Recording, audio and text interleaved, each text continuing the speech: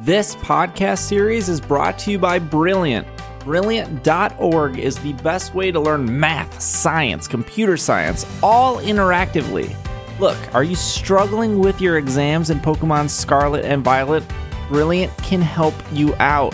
Thousands of lessons and new ones added every month. You can start bite-sized, or you can challenge yourself to learn more. Look, we all know that Pokemon makes you think, and Brilliant can help with that too. If you are a lifelong learner looking for a new challenge, you can get started for free by visiting brilliant.org/PKMNCAST, or you can click the link in our show notes. And Brilliant has a special offer for its super effective listeners. The first 200 who head over to brilliant.org/PKMNCAST will get 20% off Brilliant's annual premium membership. It's almost the new year, so why don't you learn something new?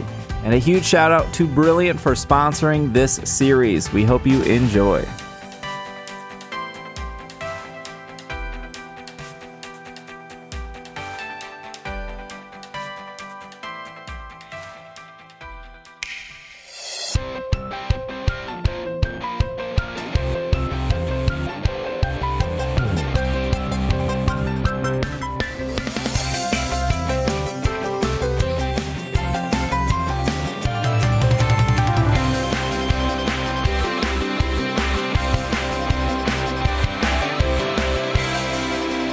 And we are back from our break.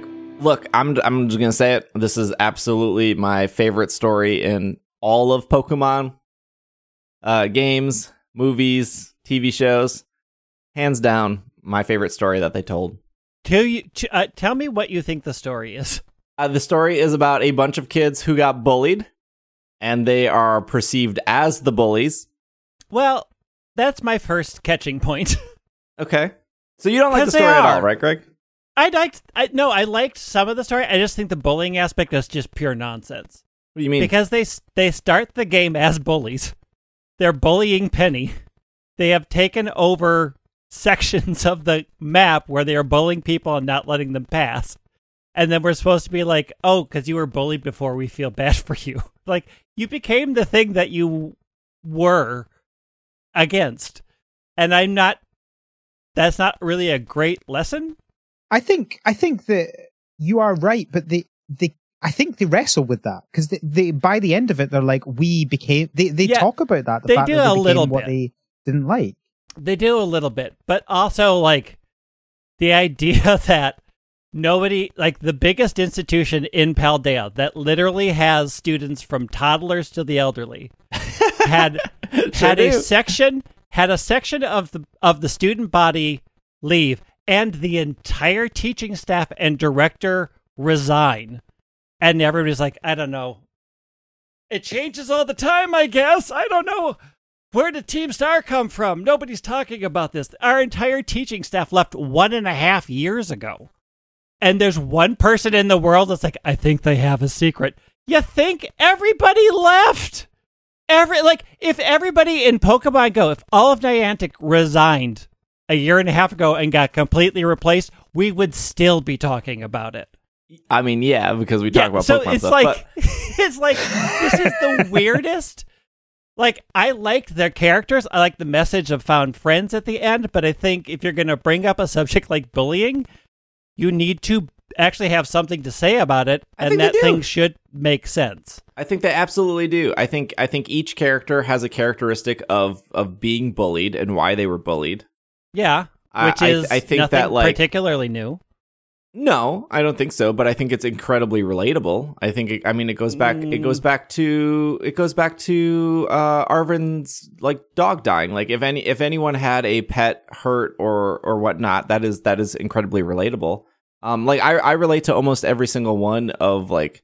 Here's the thing. Like if you were in, I think the story is relatable to literally everyone because if you went to school, which I'm assuming everyone did listening to the show, you were either a bully, you were either bullied, or you witnessed bullying.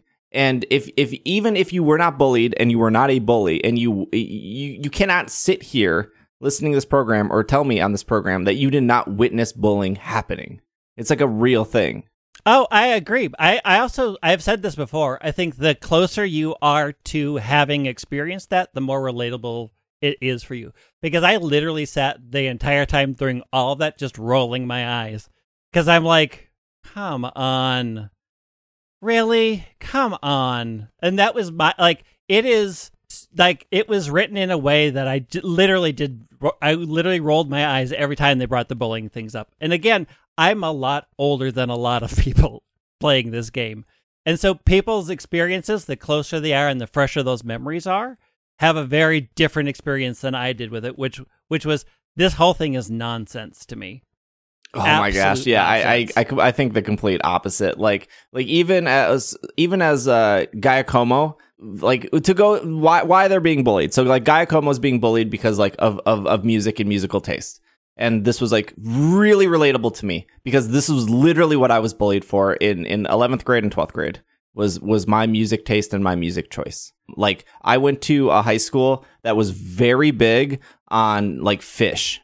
Like if you were not listening to jam bands and like if your favorite Pokemon wasn't Cherubi, you were 1,000,000% bullied into oblivion because of literally just your music taste. Like Mela, like I cannot relate to that because I'm not a woman, but like being a tomboy and like being in the woodworking class or being in like the mechanical class or being in we didn't have the car thing. Automotive shop, like auto shop. We didn't like our school didn't have that, but we had like at least I saw that. Like if you were the one woman in woodworking shop, you were constantly made fun of. And that's just what happened. It sucked. You have Atticus, which I will argue like Atticus and Giacomo are not the same, although they both probably shop at Hot Topic. I understand that they both probably get their clothing and their merchandise at the same store, but they're not the same. Like Atticus, to me, fits more into like the goth / punk / whatever scene, but not related to music. That's like different. Also, the way they have Atticus talk is like, I like definitely got bullied for that. Ortega, they do two things, like the rich boy who doesn't fit in, but also like the gay boy who doesn't fit in. I think that's fine.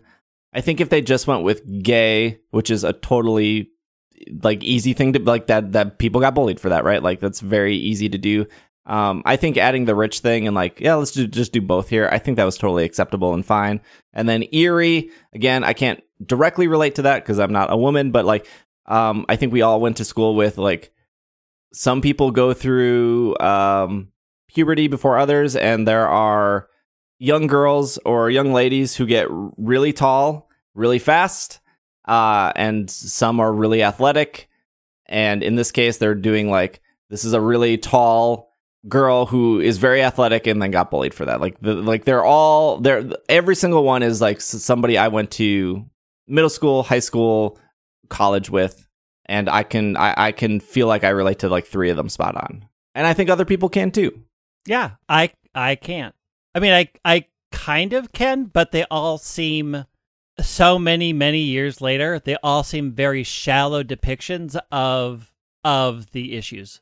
Like they are very light brush strokes because they don't really like. We're going to talk about the fairy type leader being gay, but they don't really touch on what that experience is like at all. Like they sort of, it's just another thing that you're made fun of. And it's like, it's not really, and I get it. Like it is a game, so they're not going to do really deep dives, but also you could, but instead they sort of did very broad strokes. And ultimately I'm like, okay, like seen it, done it. It is really shallow, kind of relatable if I was a lot younger, but I'm not. Like I want something way deeper than these. I think that's fair. I think it is very surface level. But I don't think that's necessarily necessary. Necessarily.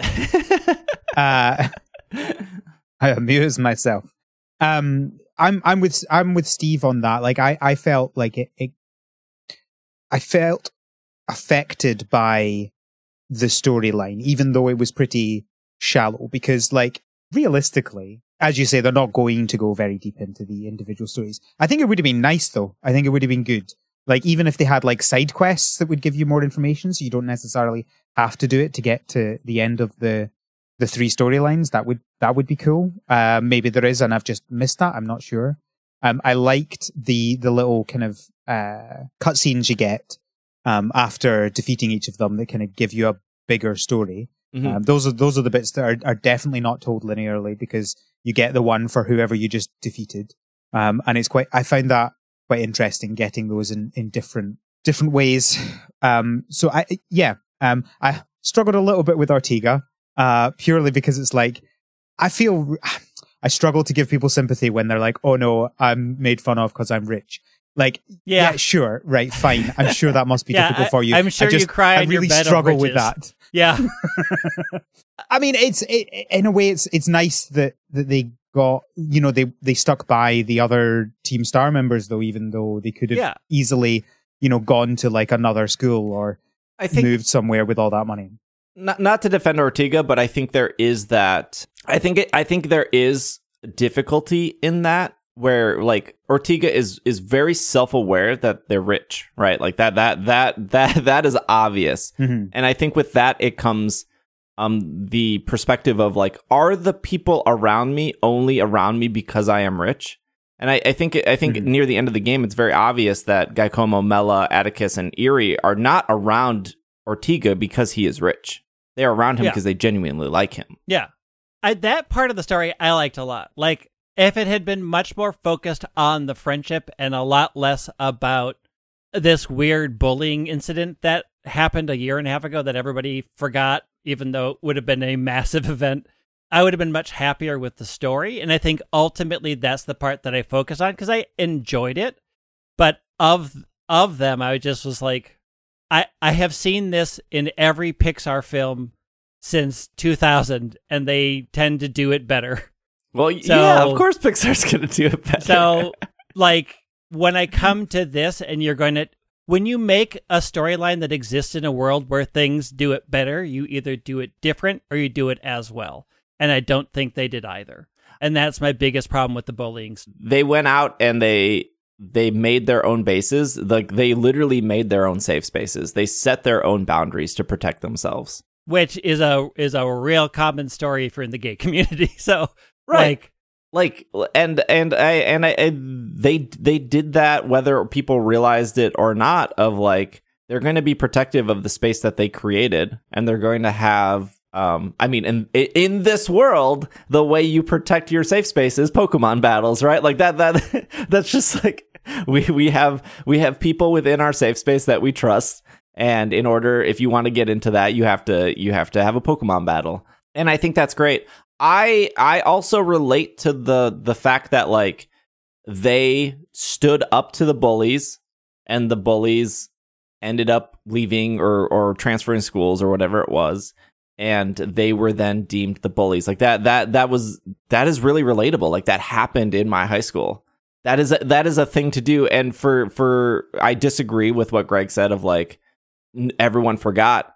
My school would rather have spent all of their resources trying to erase something bad that has happened, instead of like actually addressing the correct issue. This is the same thing I have literally talked about time and time again in the Pokemon trading card game. Judges and the judges that you call over, they would rather side with the bully than to actually try to solve the issue. Like, bullying is a huge thing in the TCG. It is not people stacking their deck. It is not people putting 5 cards in instead of 4. It's not people who are drawing 8 cards instead of 6. The cheating that happens in the TCG is around people gaslighting you and bullying you into thinking that you made the wrong decision. And they do that, and then they call a judge, and then they bully the judge. They gaslight the judge into them being confident about a lie, and you on the other side being like, yeah, I don't really know what's happening. I don't understand his perspective. And the judge wants nothing to do with it. They will rather side with the bully. Like, this is so relatable to me on so many levels. And, like, I 1,000,000% understand, like, yep, we don't know what happened. Everyone kind of left, and, like, that, like, 1,000,000% relatable that they try to cover it up and move on. It literally happens in the Pokemon trading card game. That's, like, the thing. They like the history of competitive Pokemon, the TCG, the VGC, they spend more energy trying to cover up the bad things that have happened instead of trying to just address the issues. It literally happens in this game. It's so relatable. And that's not even like... I think... I feel like for this whole bit, I'm kind of in the middle of the two of you for this story bit, right? But I think I agree with both of you on that matter. Like, I do think that I don't think it's odd that they tried to cover it up. I don't think it's odd that they tried to cover it up. I absolutely agree that they tried to cover it up. That's the part I believed. I think that's the part I'm like, oh yeah, they absolutely would. But those people in power wouldn't also just leave power. Yeah, I think that's a bit odd. I also think it's a bit odd that we have, like, the first time you hear about this, assuming that you talk to them before you finish the story, is a random, like, child on a mountaintop says, hey, did you know that all the teachers a random child does it. And when I had which is a bit weird. I had secretly hoped that Nemona was one of their bullies, right? Like there would have to be a reckoning at the end, something interesting, and it didn't happen. There's no way they would have done that, but yeah. Oh, I know, but I would have loved it. That's like me. That's like me thinking that there's a possibility the dog dies, right? Yeah, I was gonna say that's like the like I knew it wasn't going to happen. I hoped it. I had hoped it would have. We didn't talk about Clive. Great new character. Oh goodness. Can I just say, right? For the people who are doing the whole thing they did with the masked, what's he called? The masked. Who's the fighter in Sun and Moon? The Masked Royale.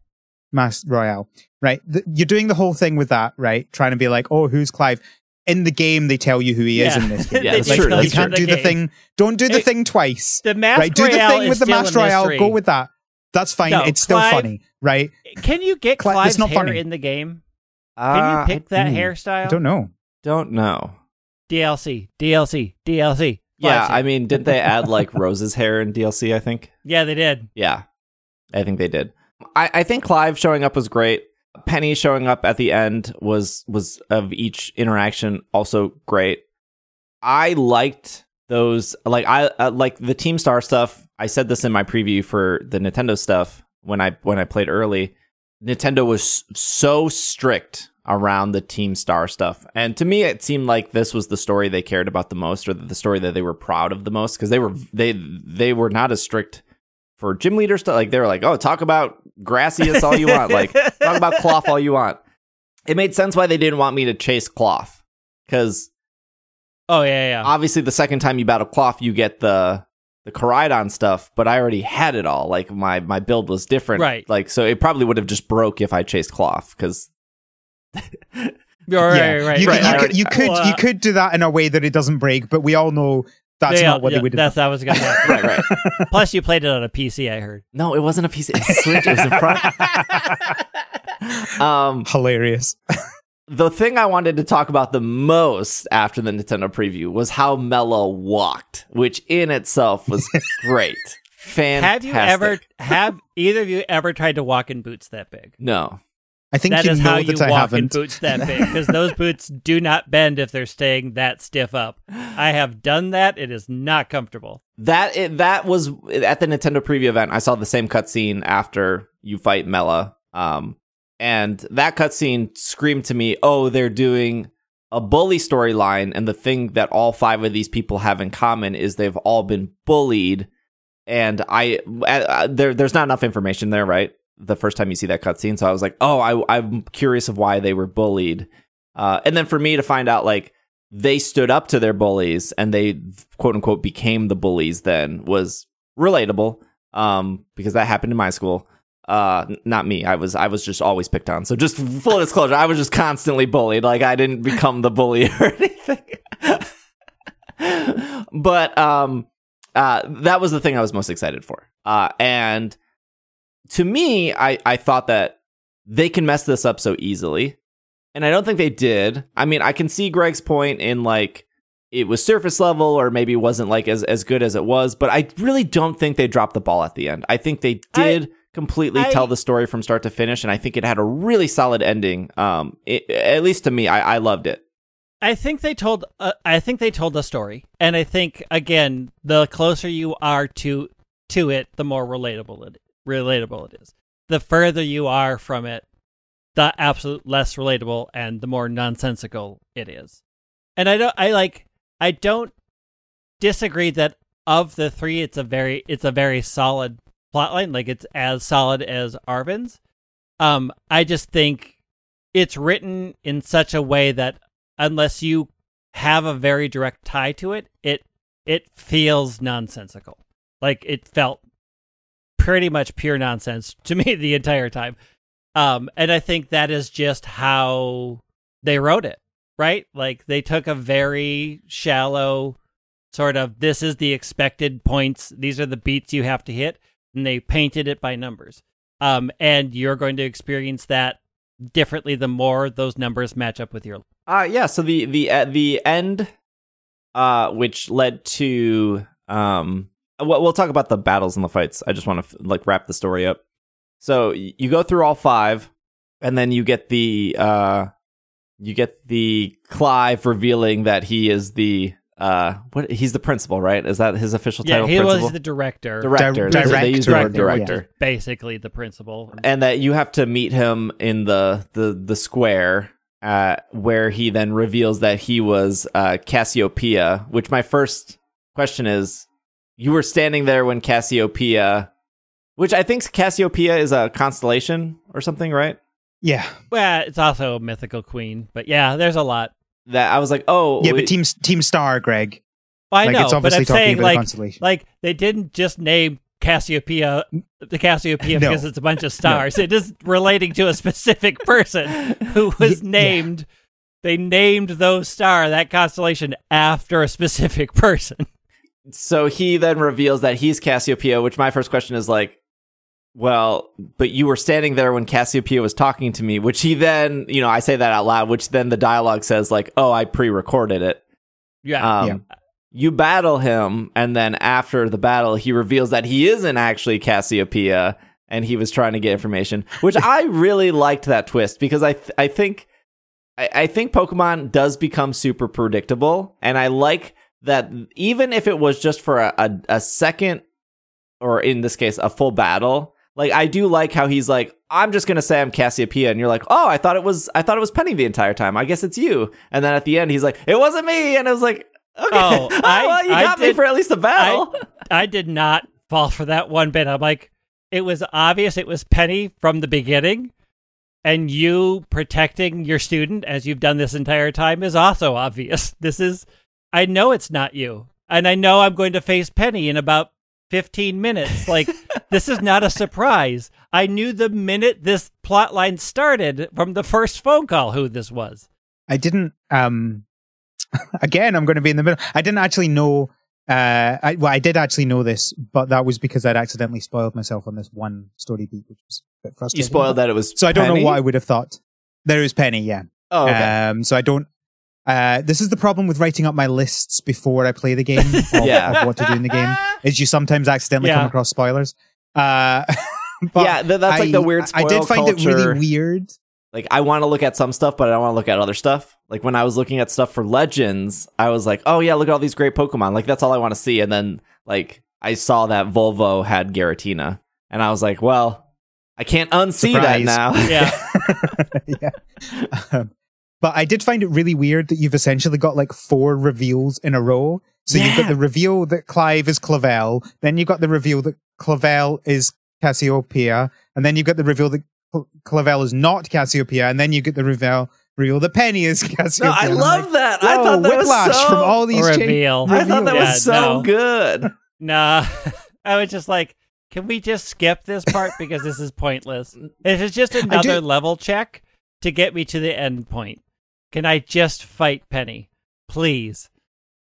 I did enjoy the Clavel fight, though. I think he was actually a reasonable challenge. Yeah, I think ridiculously overleveled. I think like it was a good battle. I think all the battles for Team Star were good battles. after my first one, I knew what the pattern was, and they weren't difficult after that. When I had done one, I'm like, oh, I know. Okay, I know what happens. So I can take preparation going forward. Again, they didn't sort like their plot lines are pretty much a straight line. There's not a whole lot of M. Night Shyamalaning happening here. I'm like, it's what I thought from the minute this happened, and yep, we're right exactly where I said we were going to be. Yeah, I mean, like, I think the Clefel fight in itself was probably the best structured fight, assuming that you are not incredibly over leveled.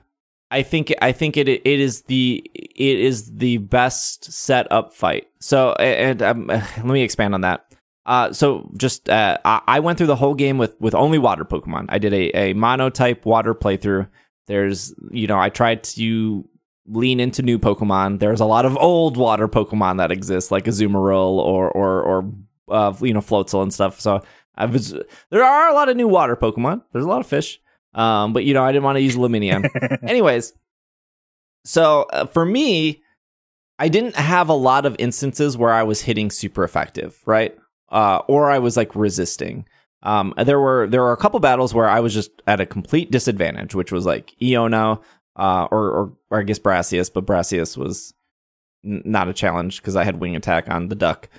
So for, after battling the Elite Four and the other people after the Elite Four, which we'll talk about next episode, the Clefel fight to me was the hardest. Not because he had, super effective Pokemon. I just think he had an actual strategy that he set up pretty successfully. Now, obviously, if you were to knock out his first two Pokemon fairly quickly, because I know some people are listening and they're like, oh, I didn't have a problem with it.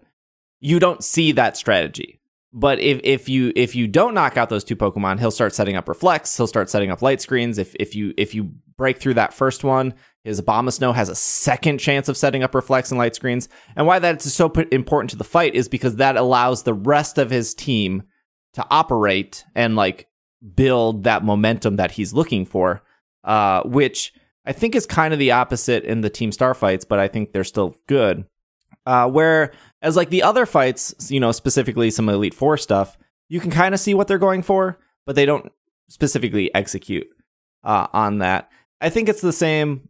We'll talk about Iona and why I think Iona is one of the strongest gym leaders. But there's only one gym leader I care about in this whole region. That's it. But each gym leader does have some sort of strategy. Like almost all the trainers in the world have strategies. Like even in Sun and Moon, there's after you beat the first totem, there's a really rich trainer on the route. I can't remember what Pokemon they have, but if you don't knock out their Pokemon, they just max potion it. They have max potions at that. It's like a level 14, and if you get close to knocking them out, they just max potion it over and over. So you kind of have to get it to yellow and then knock it out, because anytime you get it to red, it just max potions. So there are a lot of strategies that are happening. I just think Clevel's team, again, if you don't have an answer for number 1 and number 2, he can actually set up properly. And again, just stressing, if you're over leveled or if you have a competent team and you know how to battle, you're going to get around it.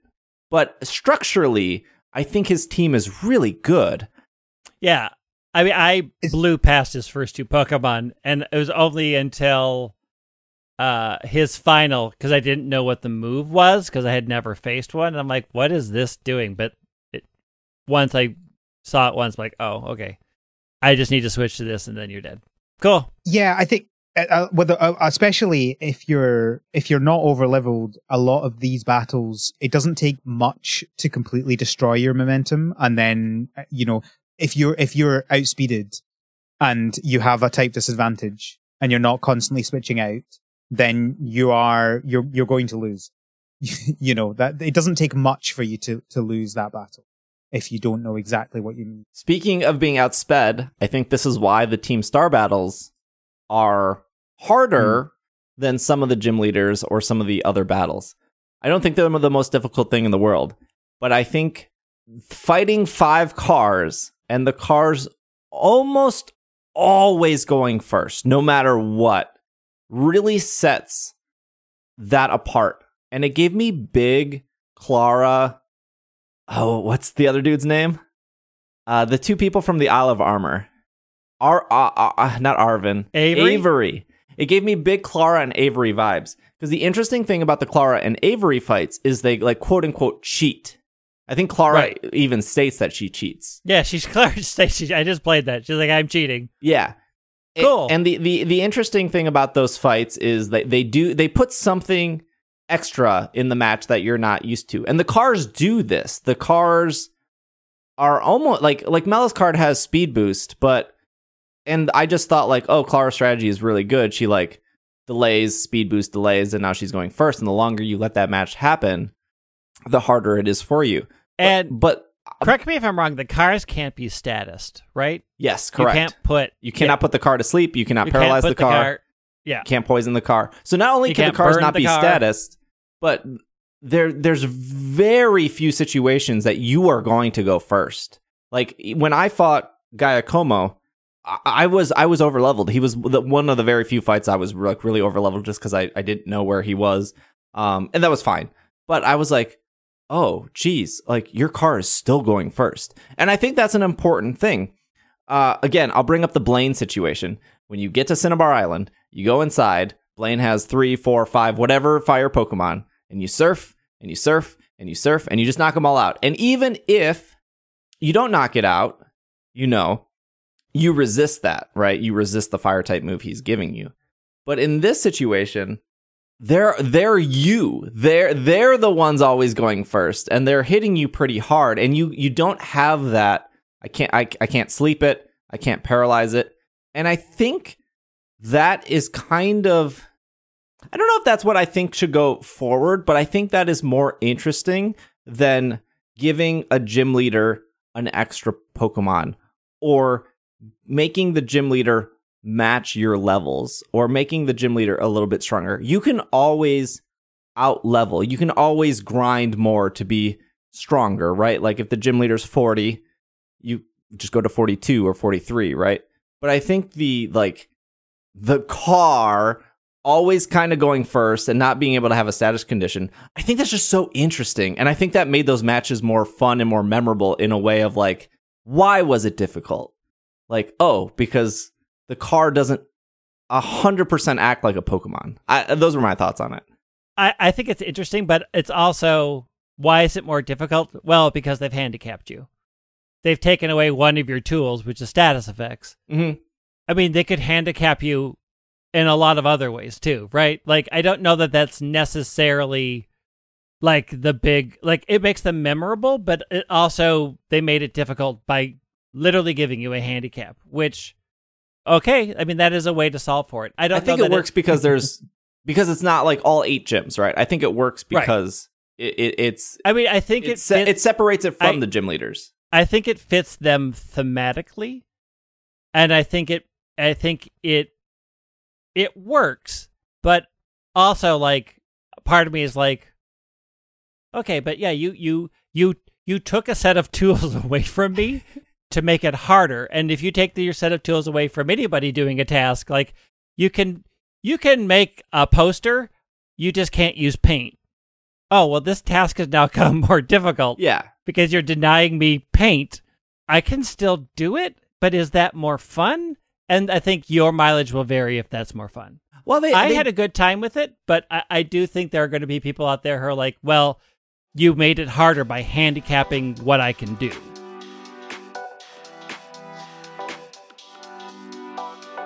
The end of the year is approaching. People usually cancel their subscriptions to things, try to save some money, clean up some stuff. But let's do the opposite. Let's make some new subscriptions. You can head over to patreon.com/PKMNCAST. And you can sign up for $5 a month and get ad-free episodes, bonus episodes, and a bunch of other benefits that we have over there. If you can't remember that, you can go over to isc.cash. That'll also get you to our Patreon page. And if that's too complicated, and if you're on Apple Podcasts, you can hit that little subscribe button in Apple Podcasts and get the same benefits. You'll get ad-free episodes and bonus episodes delivered right to your Apple Podcast app when it arrives. So if you'd like to support the show, if you'd like to get some extra stuff, patreon.com/PKMNCAST.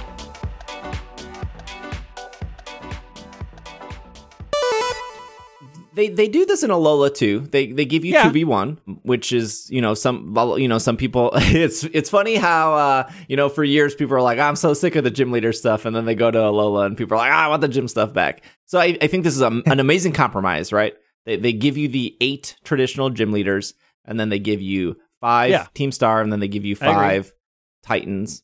And I think they made them all pretty unique, which I think is fantastic. So instead of just... Do you guys remember when we reported on? Well, we reported on and then very quickly reported on, because it was the same episode, that there was a rumor that Sword and Shield was going to have 18 gyms, and then... That's exactly what I was just thinking. I 16 gyms, but 16 gyms, yes. And my first thought was, I'm pretty tired of the game once I get to gym 8. And that's my personal thought. Like, I'm like, usually after 8 gyms, I'm like, let's hit the Elite Four, let's get credits, I'm ready for post-game. And when I read 16 gyms, I was like, oh, why? That doesn't, like, the pacing of that sounds bad. Like, I'm already exhausted by 8. Obviously, that rumor only lasted about an hour before it was, like, disproven. And so this, I think, was great. Like, whether or not you think Team Star is hard or easy, I think how they differentiated it was... Close enough. And this and the Titan stuff, I think, really made it feel refreshing instead of like, well, you got 10 more gym battles. I hope you liked the other ones. Yeah, I think that is, I was, before you mentioned that, I was actually thinking, hey, we finally got the 16, well, 18 in this case, gym battles. I think that is a better way to do it, though. If you want more, make them different. Because I think if you just want, I just want to become the champion, you can just do that and you can ignore the other stuff. You're not going to, let's be honest, but you could if you really wanted. I don't think anyone's actually going to just play through one of the stories. I will say there is one problem with all these things. The Team Star stuff, the Titan stuff, and as you say in the previous games, with Sun and Moon, the Totem. Why can I never remember words? The Totem Pokemon.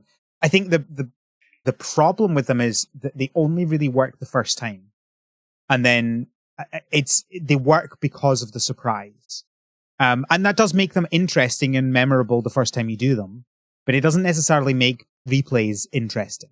It's almost like I said this about the map and how they should surprise you, and it works. They're not the same thing, Steve. No, it's not. They're not the same thing. But the one thing I did think that should have been different is I thought that going into each camp would be a slightly different test you had to solve. Not everyone was going to be just knock out 30 Pokemon in 10 minutes using this, or kind at least of clunky, be more difficult, because that was not difficult. I think it was an interesting way, and clearly it only existed to get you to use the Let's Go feature, because you don't have to use it in any other part of the game, and it teaches you that. But it wasn't. I got most of them done in like 2 minutes. Okay, so that feature exists for a specific reason.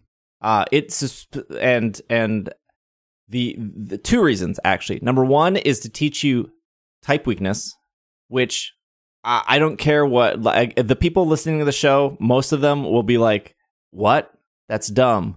There are so many, like just have you ever done a random raid with people after post game and they just bring in Koraidon or Miraidon and they don't look at type weakness? It's just, people don't get it. If so, in my preview in New York, it's hard for me to give my exact personal playthrough, because again, I went through with all water Pokemon, and I don't think any of the Team Star had anything resisting water. Yeah, they don't.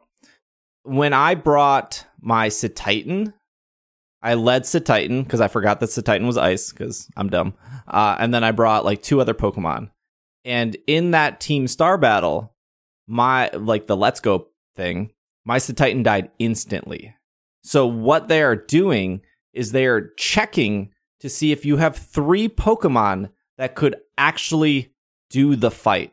So even though like you can go in and be like, oh, it was really easy because it's dark, so I brought in 2 fighting Pokemon and a water Pokemon, and I blazed through it. That's what they want. They're literally level checking you at that point. If you went in to the dark and you put 3 Psychic, you would fail. You would fail it. I think that's fair, but also I'm not sure that's done hugely well because there's no feedback as to the reasoning there. Like, I think you get that if you lose to the leader, I think you get like these are good types. I think if I'm remembering correctly, it goes, these would be good types to go with. But I don't think you get that if you lose. Well, actually, I guess I didn't do it. Maybe it does say that. I don't know. Because I've just said that I didn't lose to them. I get the level check part of it, and that's fine. And I think it works the first time. It's just by the fifth time of having to use that feature, I was like, I would really like the front part to feel as unique as the boss I'm about to face. And it's always the same let's go feature where I'm just walking around sending them out. I thought there should have been or could have been some other aspect to make each base feel a bit more unique. Because by the second time I did that, I'm like, I'm already over this. The third time, I'm like, just come on. I don't even care. I'm not even going to try. Even just having more variety of Pokemon, because I found that there were like 4 different Pokemon in each of them, and they just kept on sending out the same 4 Pokemon. Yeah, I think a thing that we haven't even talked about is, most Pokemon games, people go through with maybe 6 or 8 different Pokemon, right? When you get to like the 7th or 8th gym, the likelihood that you're going to remove one of your 6 members for a new member is pretty low. There might be a Pokemon that you absolutely fall in love with at like Gym 7, and you're like, I want you on my team. I'm kicking off, I don't know, like Wooloo or something, and now I'm gonna like spend some time to level you up. So you like, that's the other part, right? Like, even if you found a Pokemon that you're in love with by the time you get to the 7th gym, it might not even be the correct level as everyone else. And I think one of the unspoken things about this game is because there are 8. Like, I actually find it weird if somebody went through all 18 badges with the same 6 Pokemon.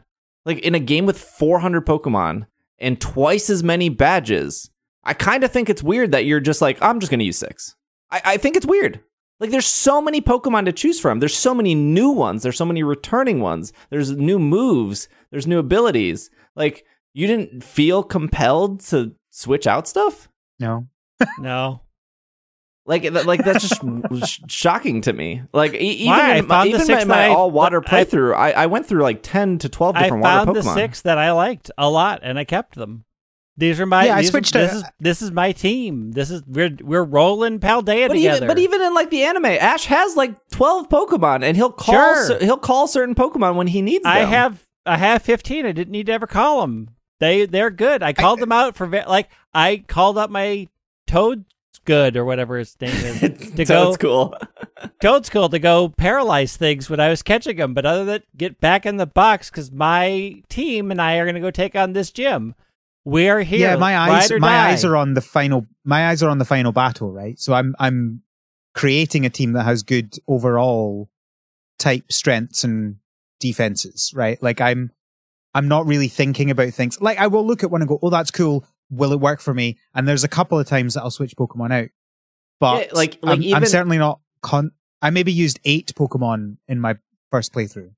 Like, even against Giacomo, when I realized I was over-leveled, and I could tell that because of the Pokemon in the area. I was like, oh, the Pokemon in the area are only like... I think Giacomo is like, what? He's like 18, 19, I think? Nah, he's like 20. I was like, oh, like I'm like 25, 26. Like, I was like, I'm going to bring my 3 weakest water Pokemon because like they don't really see, because I was limiting myself to like, if a gym leader had 3, I brought 3 because that was a fun way for me to do it. I don't suggest that everyone should do it that way, but I was like, oh, I'll just bring like the 3 that don't really see a lot of play because I'm like slightly over leveled, and I usually box these 3 for the gym or whatever.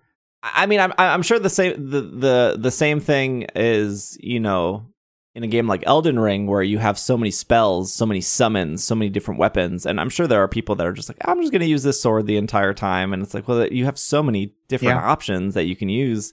This one. What?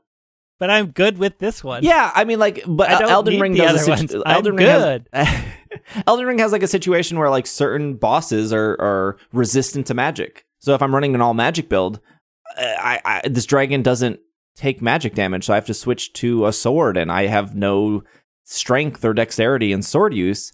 So like, do I try to brute force it with magic, which is doing little to no damage because that's my high stat, or do I try to switch to a sword and learn this sword, even though it does more damage, even though my stats aren't in that. Well, and I think Pokemon tries to do that, right? Like, or at least this game is trying to do it, of like giving you so many different fights of like, if one of these team star people were electric, me personally, I don't know how I get around that, right? Like, I think a lot of people didn't struggle with. I mean, you use Gastrodon, like it's one of your favorites, right? Well, I did. Well, when I fought the electric gym, I didn't have Gastrodon at that point, so like that was, you could have. I could have, right? I could have. I didn't have one at that point. I mean, you did not seek out your ride or die team like some of us did. Yeah, I mean, I will say that I will say that there was one time when I found Tinkaton or Tinkatink that I was like, I am now making a swap. I am booting Fairy Dog for this incredible top tier Pokemon. Sure. And that was probably one of the only changes. Even when I found Ice Godzilla, I'm like, Ice Godzilla, I love you. You are my sweet child, and I will cherish you forever post-game. Because Papa's got a team, and we got to roll. Yeah, I think it depends on what you're looking for, right? Like, for me, Pokemon isn't about the battles, right? Like, I'll do the battles, and some of them might vaguely interest me. What I like about Pokemon is the collection. Yeah. And so I do my second playthrough, which is where I basically collect and evolve everything as early as possible. And that's I guess my equivalent, whereas you would much more enjoy going through a story with a variety of those Pokemon rather than kind of just catching them and boxing them. Like, yeah, there's just different ways of doing there's just so many new Pokemon here, and there's so many opportunities to try them in battle. And if you're in a situation where you're over-leveled, like let's say you did all the gyms except you missed the Psychic Gym. Let's not talk about gyms. Let's say you did all the Team Star people and all the gyms and you missed Atticus. And, Atticus is what, like 35-ish, 36, I think? Is that the poison one? The poison one. Yeah. And you're like, well, my whole team's 50 and he's 36. Like, I caught Clodsire and I caught all these other Pokemon. Like, why don't I try these Pokemon for this fight? Or you just why don't I just steamroll it? Yeah, you could. I don't care. My team and we're on a journey. It's me and my 6 buds. Nobody else. Sure. We have closed the doors. These are my 6 friends. I don't trust any of you. Get in the box. I mean, there are some people who just do their starter, right? They just my starter was with me my entire journey. No, I'm saying there are some people who just only use their starter. They don't care about anyone else. That is that is true. You're best friends. There was a survey in Japan leading up to Sword and Shield. It was the Secret Club. The Secret Club. You had to pay $8 to get into the Pokemon Secret Club. And you paid $8, and then you would get stuff. But anyways, there was a quiz, or not a quiz, but a poll. And one of the polls was, do you prefer to use one Pokemon, or do you prefer to use a full team? And 45% of people in this poll said they would prefer to use one Pokemon, which is, I mean, it's just shocking. I obviously Japanese audience specifically, because that's what the Secret Club was, but that's still a lot of people that are like, yeah, I'll just use one Pokemon. It's fine. I'll just use my starter. It's fine. Like, there's different ways to play Pokemon for sure. And I think even though, like Greg said earlier, is handicap the right word? Or are we allowed to, is there a better word? Yes, handicap is a term for multiple. It is not when you're talking about a person who is disabled or differently abled, but handicap exists outside of that. Look, and when applied to outside of that is okay. I like the handicap they give because I do think it forces you to play the game differently. And I think sometimes people need that push. And like in my situation, right? I went like the thing I hear is, I wish the gym leaders would, like, I wish you didn't have to use, I wish the gym leaders would block it so I can't use items. Well, no one is telling you need to use a potion or a revive. Like, you can choose to not do that yourself. But sometimes I think that people need that quote unquote handicap to then think or play differently. Like if your strategy is always to paralyze everything, which is very a viable strategy, like, hey, you can't outspeed the car. Cool, I'll paralyze it. Guess what? You can't. You then have to kind of rethink your team differently.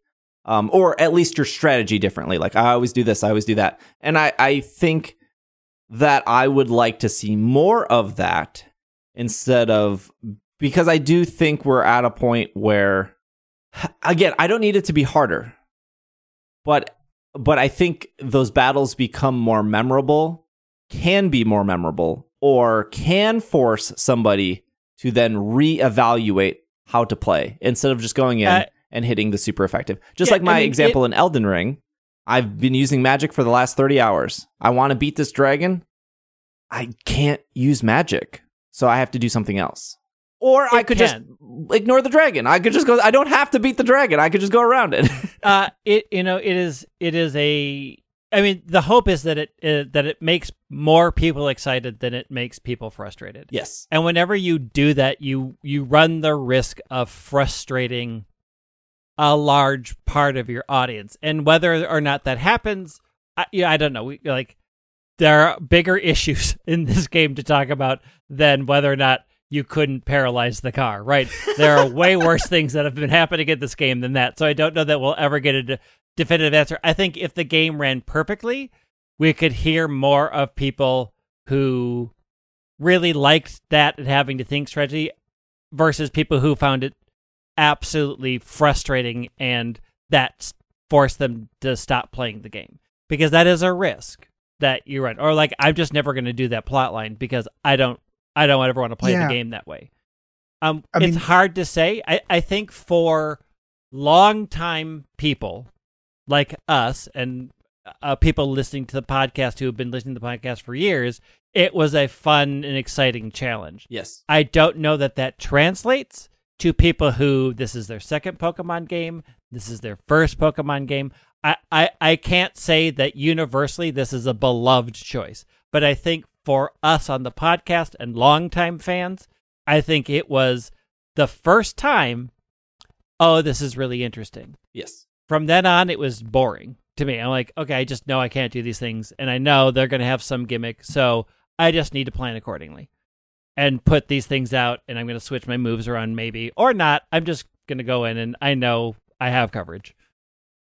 I think this is actually where one of the things I really love about this game is that you will have people like that who like get frustrated by that, and they can, like in previous games, they can just put it down. Or if you really like collecting, you can collect 380 out of the 400 Pokemon without doing any of the badges or any of the Titans. Mm-hmm. And then by the time you've done that, you're going to be way over leveled. You can go and trash anything you want, right? So it allows you, I love the flexibility of that, the ability that you can go, oh, I don't care about the battles. I'll go and spend 20 hours collecting and then just spam through that rest of the bit to get to the final bit of the game to catch the rest of the Pokemon. Whereas you couldn't do that in previous games. There was no ability to do that. Yeah, I think, so it's like three things on my part, and then we could talk about Penny, and then we can wrap up. One is, I think if you do struggle, I think this is why the level, like not having scaling levels or a level cap is kind of a good thing, because the game is offering you a traditional Pokemon experience through the 8 gyms. And I think like if this is your first Pokemon game, you might struggle with it, but like that's the traditional experience, get the 8 gyms.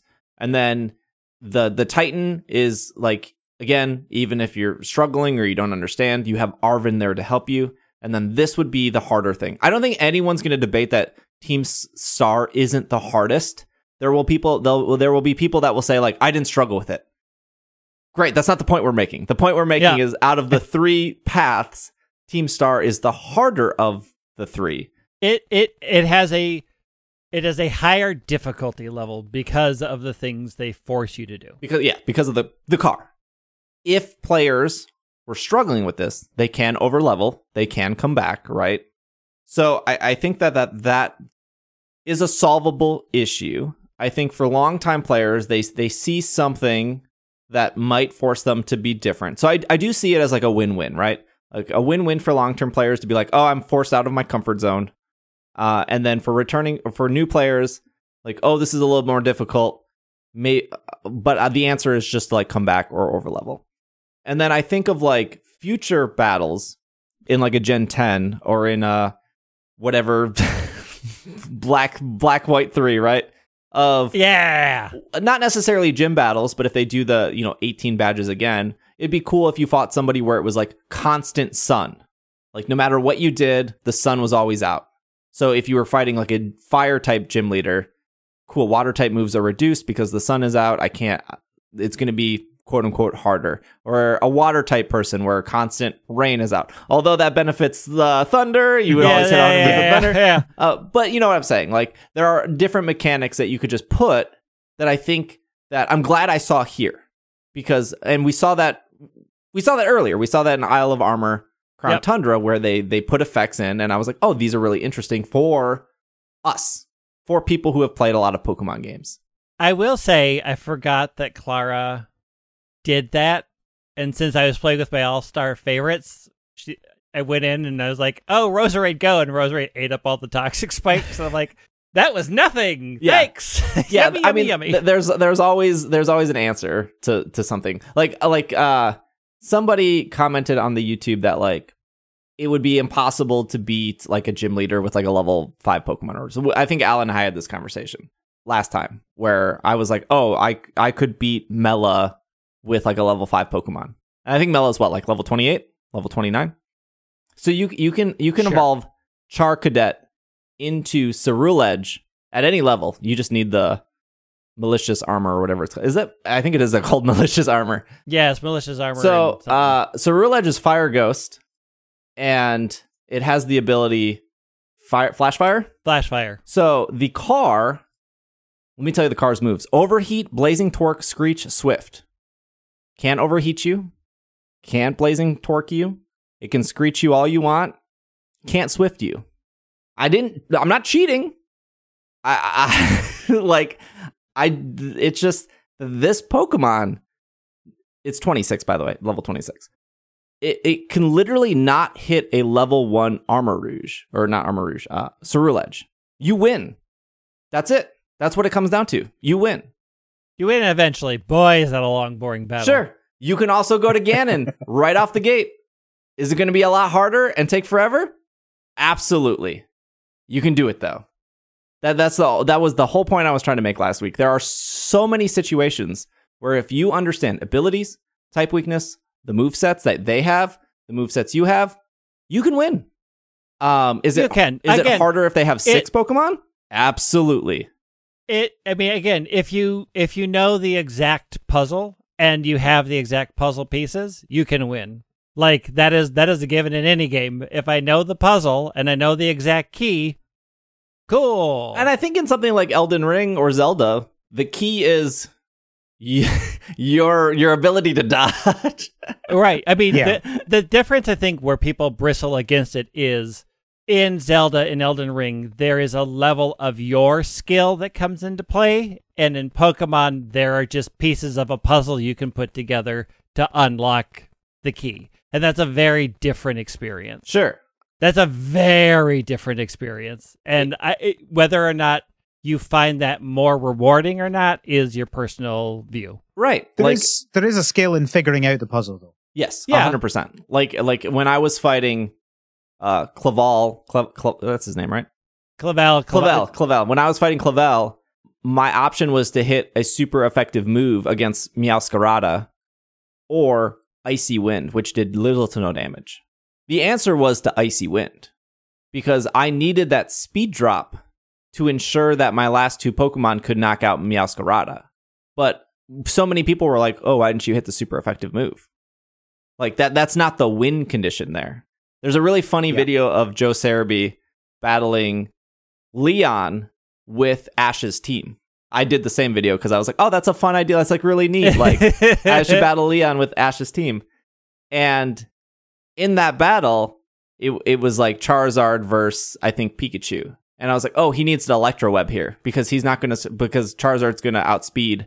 And if he doesn't Electro Web, he loses. And he doesn't. He Volt Tackles and does like half of Charizard's health. And then Charizard knocks him out. And then his last Pokemon comes in. It's a Dracovish, which has obvious type weakness or type advantage, and Charizard just outspeeds and knocks out the Dracovish.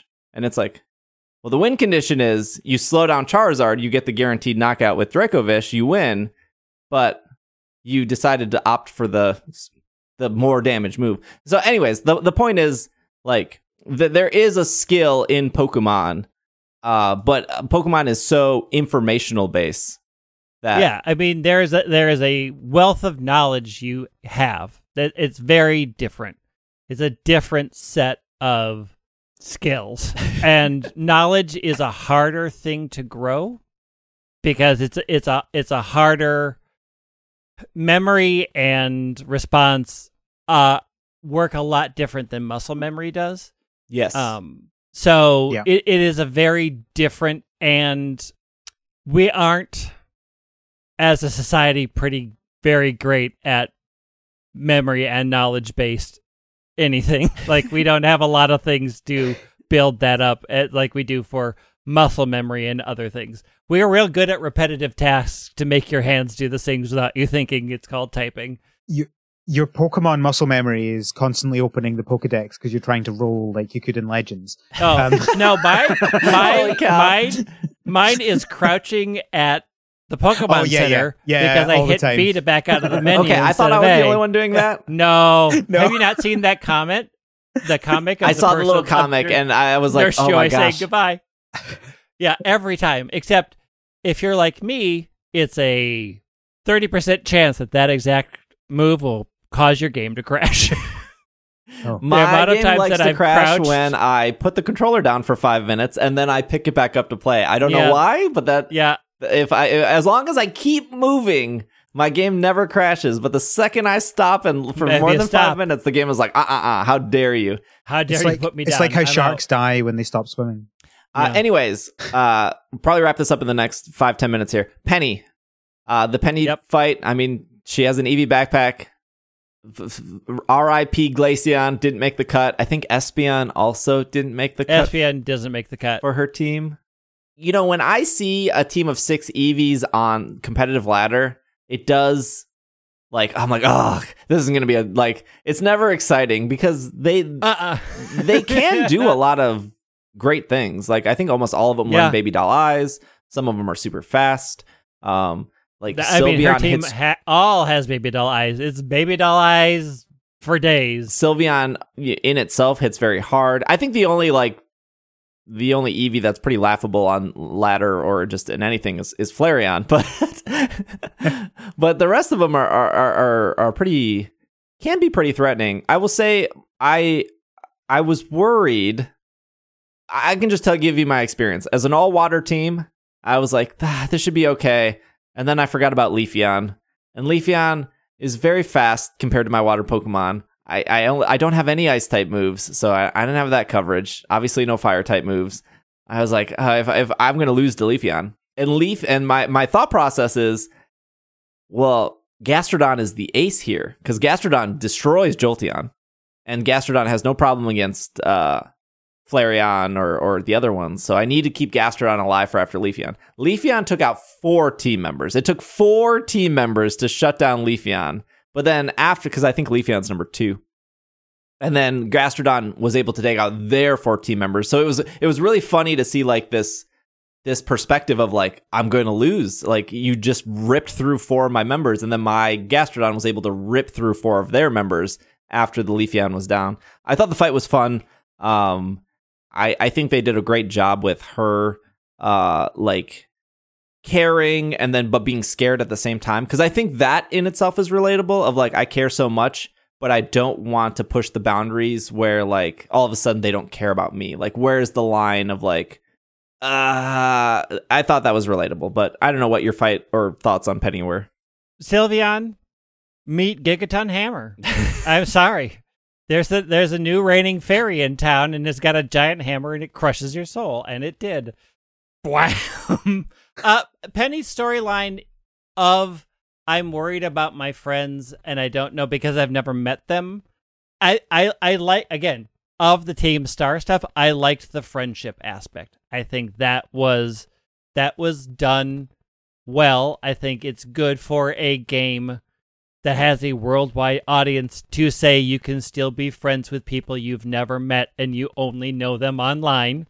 It was a nice thing to say out loud. Was it surprising? No. Was it deep? No. Was it heartwarming? Sure.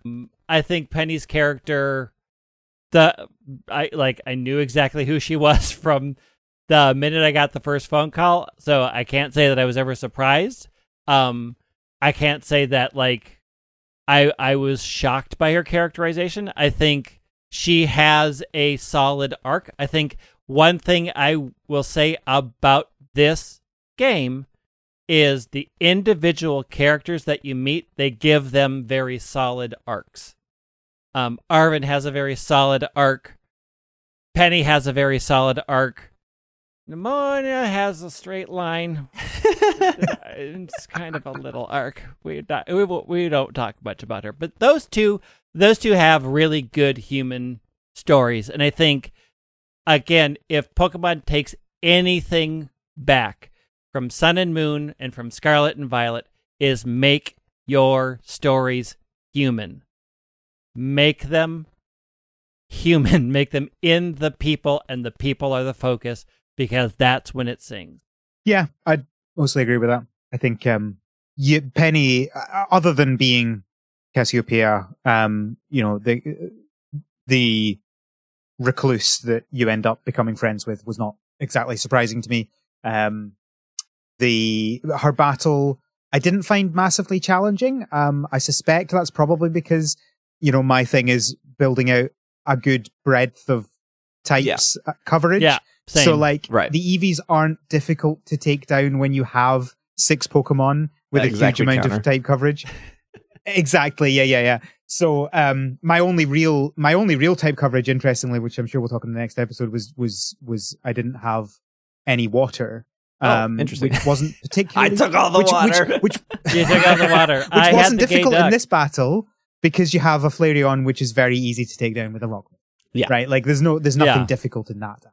Yeah. So, Flareon. None of them have dual types, so there's nothing complicated you have to do in your head. You see water, you go electric or grass. You see grass, you go fire. That was pretty easy. I can see how it would be difficult if you're putting those restrictions on yourself, which you like to do. Yeah, I think even if I had a normal team, which I assume most people listening to this have normal teams of, trying to cover everything. I think Clavel is by far harder. I think Penny was more definitely. Penny's fight. I don't think was supposed to be difficult. I think it was let's battle. Okay. She never came across as somebody who screamed, I have a very good team, like Eerie did, right? Eerie's team had really good coverage, even though it was all fighting. I mean, that does bring up the one point that did bother me about it, is she was supposed to be the best who taught them all how to battle, and you have a team of all Eevees. And you're not even as difficult as the director is. So no, Eerie was the one that taught everyone how to battle, not her. Eerie's storyline was she taught the other 4 how to battle. Oh, maybe. Could be. She was also supposed to be if they see me lose, I'm the top, I'm the big boss. And I'm well, you're easy to beat. How's somebody not beaten you before? Well, I think the reason that they'd never managed to beat her before because you had to go through everyone else to do that first, right? Their rules around what they'd built out require you go through the 5 leaders to get to her first. And then you get to the 5 leaders by going through the bases in that particular structure. Yeah. So she had to make you go through everyone. Otherwise, she would just come to the beginning and say, defeat me. Right. Yeah. That's part of the story that I like is, they created a perception that they were super difficult. And I think with the, creating their safe spaces of this is my home. These are my people. This is what I'm protecting is in itself oh, I'm going to go around that. I'm going to ignore that. I don't want to mess with that.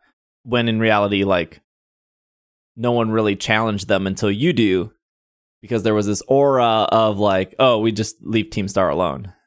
I didn't comment it. I did feel oh, why am I doing this? Because if this is indeed your people and your safe space, I'm just coming in and plowing you all down and making you break up why. She says Well, why. I think the point was that I know it wasn't just it wasn't but just like- that it's a safe space, because they continue having those safe Yeah. spaces after the main game. It's just there's- that the structure they'd gotten themselves into wasn't the best way to do it. there's a lot of muddling of what they wanted to say with Yes. this Fair. spotlight that did not sit well with me. I don't know. I think they said it very well. I found it very relatable, but Yeah, I mean, I will say this back to the people who said this to me. If they'd written it better, I would have related to it more. I mean, I think it was written better. That's what I said about Yeah, Sun and Moon. well, that's what I say about Sun and Moon. So if you're going to say Right. that to me, I get to say the same back No, to you. totally if fair. it was written better, I would have related to it more, and I didn't. Totally fair. I still stand that I love the way the dialogue is written in these games. I think especially like Arven, and as we'll talk about Nimona next time, but even though like I don't think her character arc is an arc, I think it's kind of a line. I think how she talks, her little speech bubbles that you read, I think they're so witty and so funny. And I think that applies to a lot of characters throughout this entire series. These two games. This game needs some level of voice acting. Yes, I think it needs at least a master's treatment. Yeah. I'm just thinking about, like, I did not enjoy the Breath of the Wild voice acting. I didn't either. because I found Zelda's voice so off-putting, and maybe it's the anti-English bias in me. I don't know. She felt so posh. And by the way, for listeners, that's a joke. I'm not actually biased against English Braveheart people. soul screaming felt against so, the like, English. Cringy whenever it happened, and you're just like, I would rather it wasn't there. I'm not clamoring for voice acting in these things.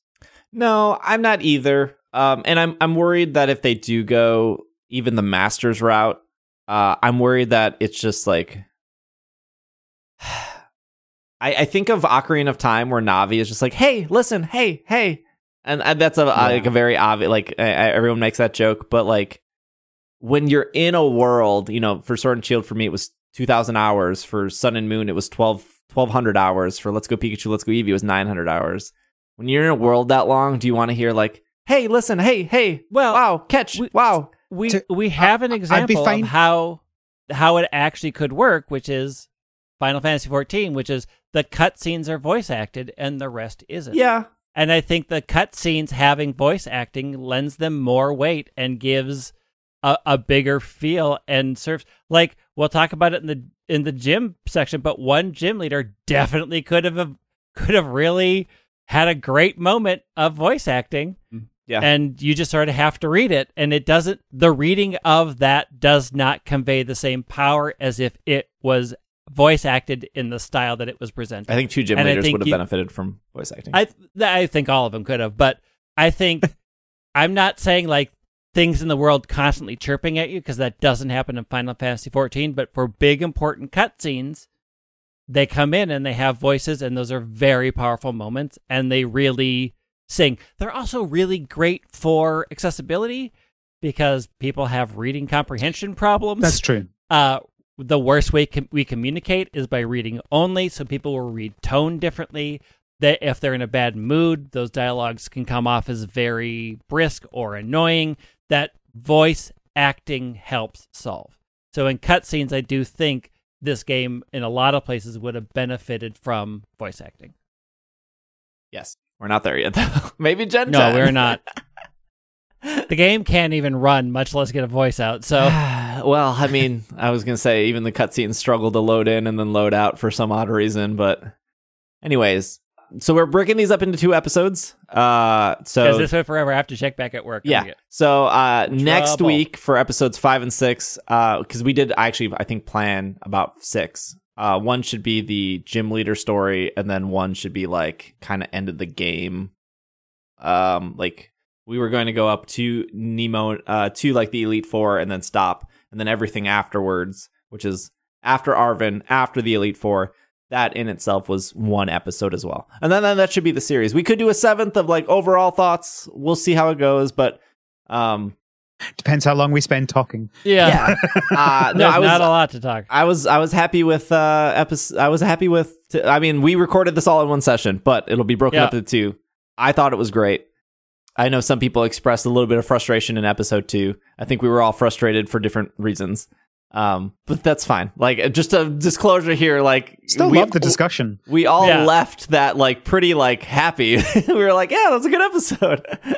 And there was part of me that was like, do I cut the misunderstanding I had with Greg, which happens all the time. Me and Greg, it's me. I misunderstand Greg all the time. Happens all the time. If you're listening to the audio podcast, all the time, Greg is shaking his head.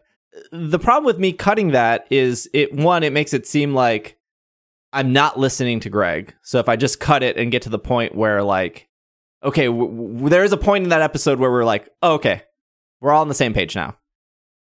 And if I cut it, I think it's just a big disservice to Greg or to Al, whoever was like we were all talking about other things, of them being able to express their point. Because if I misunderstood it, I am sure there are other people that also misunderstood it. And I think that's important. And I think it's important that like we can have disagreements and still get to the end where it's like, I understand what you're saying, Greg. I disagree with you about the map, but I understand what you're saying. I understand where you're coming from. So that's why I kept it in. Can we talk about one thing that about this game that frustrates me? The frame rate? When a Pokemon that you're trying to find appears while you're in the battle, and when you get out of the battle, they're nowhere to be found. You should have done a better battle. They would have watched you if the battle was more interesting. It sat there the entire time. Instead, I have this creeper Psyduck who always shows up behind me and is staring at me. I have a creeping Psyduck stalker, and it freaks me out every time. I did have an amazing moment when I came out of a battle, and there were like 6 Buizel all surrounding me in a circle, all ready to pounce as I came out of the battle, which was just very funny. Oh, I just remembered one last Team Star thing that annoyed me. See if you jump into one of the bases from somewhere. Oh, I never tried that. I was going to. Oh, this is not where you're meant to come in. Go back to where you were and come in through the gate. Yeah. And you're like, okay, sure, fine. I understand that because that's your rules. But then what happens in the game is you're back where you were. So I jumped off a cliff into a Team Star base. And then after this quick cutscene, I was back on top of the cliff. How did I get back on top of the cliff? Yeah, they made you. Miraidon can't climb cliffs yet. It doesn't make any sense. Put me at the front door. They dragged you up hardcore by the scruff of your neck and threw you up there. I never did that because I was just worried that the game would crash. That's valid. That is absolutely valid. Because I think in Legends, if you jumped into where Cresselia was behind the gate, it broke. And it took them like 3 weeks to patch that, where like it would say like catch Cresselia, but you already did. And then it would never complete that quest line. And they did end up patching that in Legends to fix it. And I was like, I don't want to risk breaking this game by jumping into the base when I'm not supposed to. I wanted to try it though. The other thing I want to try is I wanted to try to see how hard it would be with like, if I took 3 grass Pokemon into the Let's Go feature against Mela, because with one Titan, like that Titan got knocked out. I'm curious if it's possible to do that in 10 minutes with like the weakness and then get to the Mela fight. I think that would be a fun challenge. Maybe it's really easy. No clue. With one Titan, I think it depends how high level they are, to be honest, because I think it's partly types and it's partly level. Yes. Yes. I think if you're... And you can heal. You can heal. So the question isn't like, how fast are your Pokemon dying? It's how fast can you knock out, heal, heal? Can you do that in 10 minutes? I think that would be a fun challenge. Can you do that in 10 minutes? Anyways, hey, if you made it to the end, comment you either which path you like the most, the Titan path, the Team Star path, or the Gym Leader path. That will be the YouTube comment. If you're listening on iTunes or Spotify or Google Podcasts, thank you for listening. If you can review the show, please review the show. That's it. That's all we have. Twitter is dying, so the Twitter handles are underneath our things if you want to follow before, maybe it disappears one day. Hey, I'm on Hive. Come to Hive. It's buggy and it crashes, but I'm there. Hey, everyone knows exactly what that experience is like. They played Scarlet and Violet. Yep. I just decided to continue my life of crashing. Otherwise, we will see you guys next week for another episode of Super Picnic Club and our classic goodbye here. 3, 2, 1. Hasta la vista. vista. Oh, I didn't talk about the dreadful. Did you remember the bit where they're all like just after you finish the final bit of the story, they all do the star at the same time, Yeah. but at different speeds. At different speed. Oh, awful. It's like awful. when you've never actually coordinated your dance in real Yeah. life. That's perfect.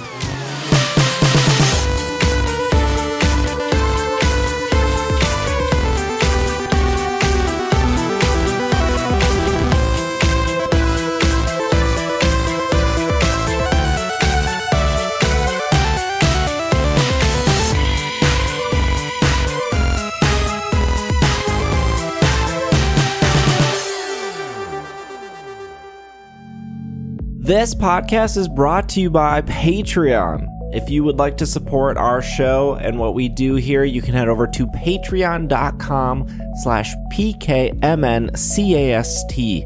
A huge shout out to our producers who support our show, starting with Jessica K, Matthew, Sean, Stephen, Anthony, Brian, Gray, Josh, Casey, Catherine, Bovine, Nate, Ryan, and Stuart. And a huge shout out to our executive producers of Brady and Spencer. Thank you so much for supporting our show. We'll be back next week. If you too would like to support our show, you can head over to patreon.com/PKMNCAST, and we will see you guys next time.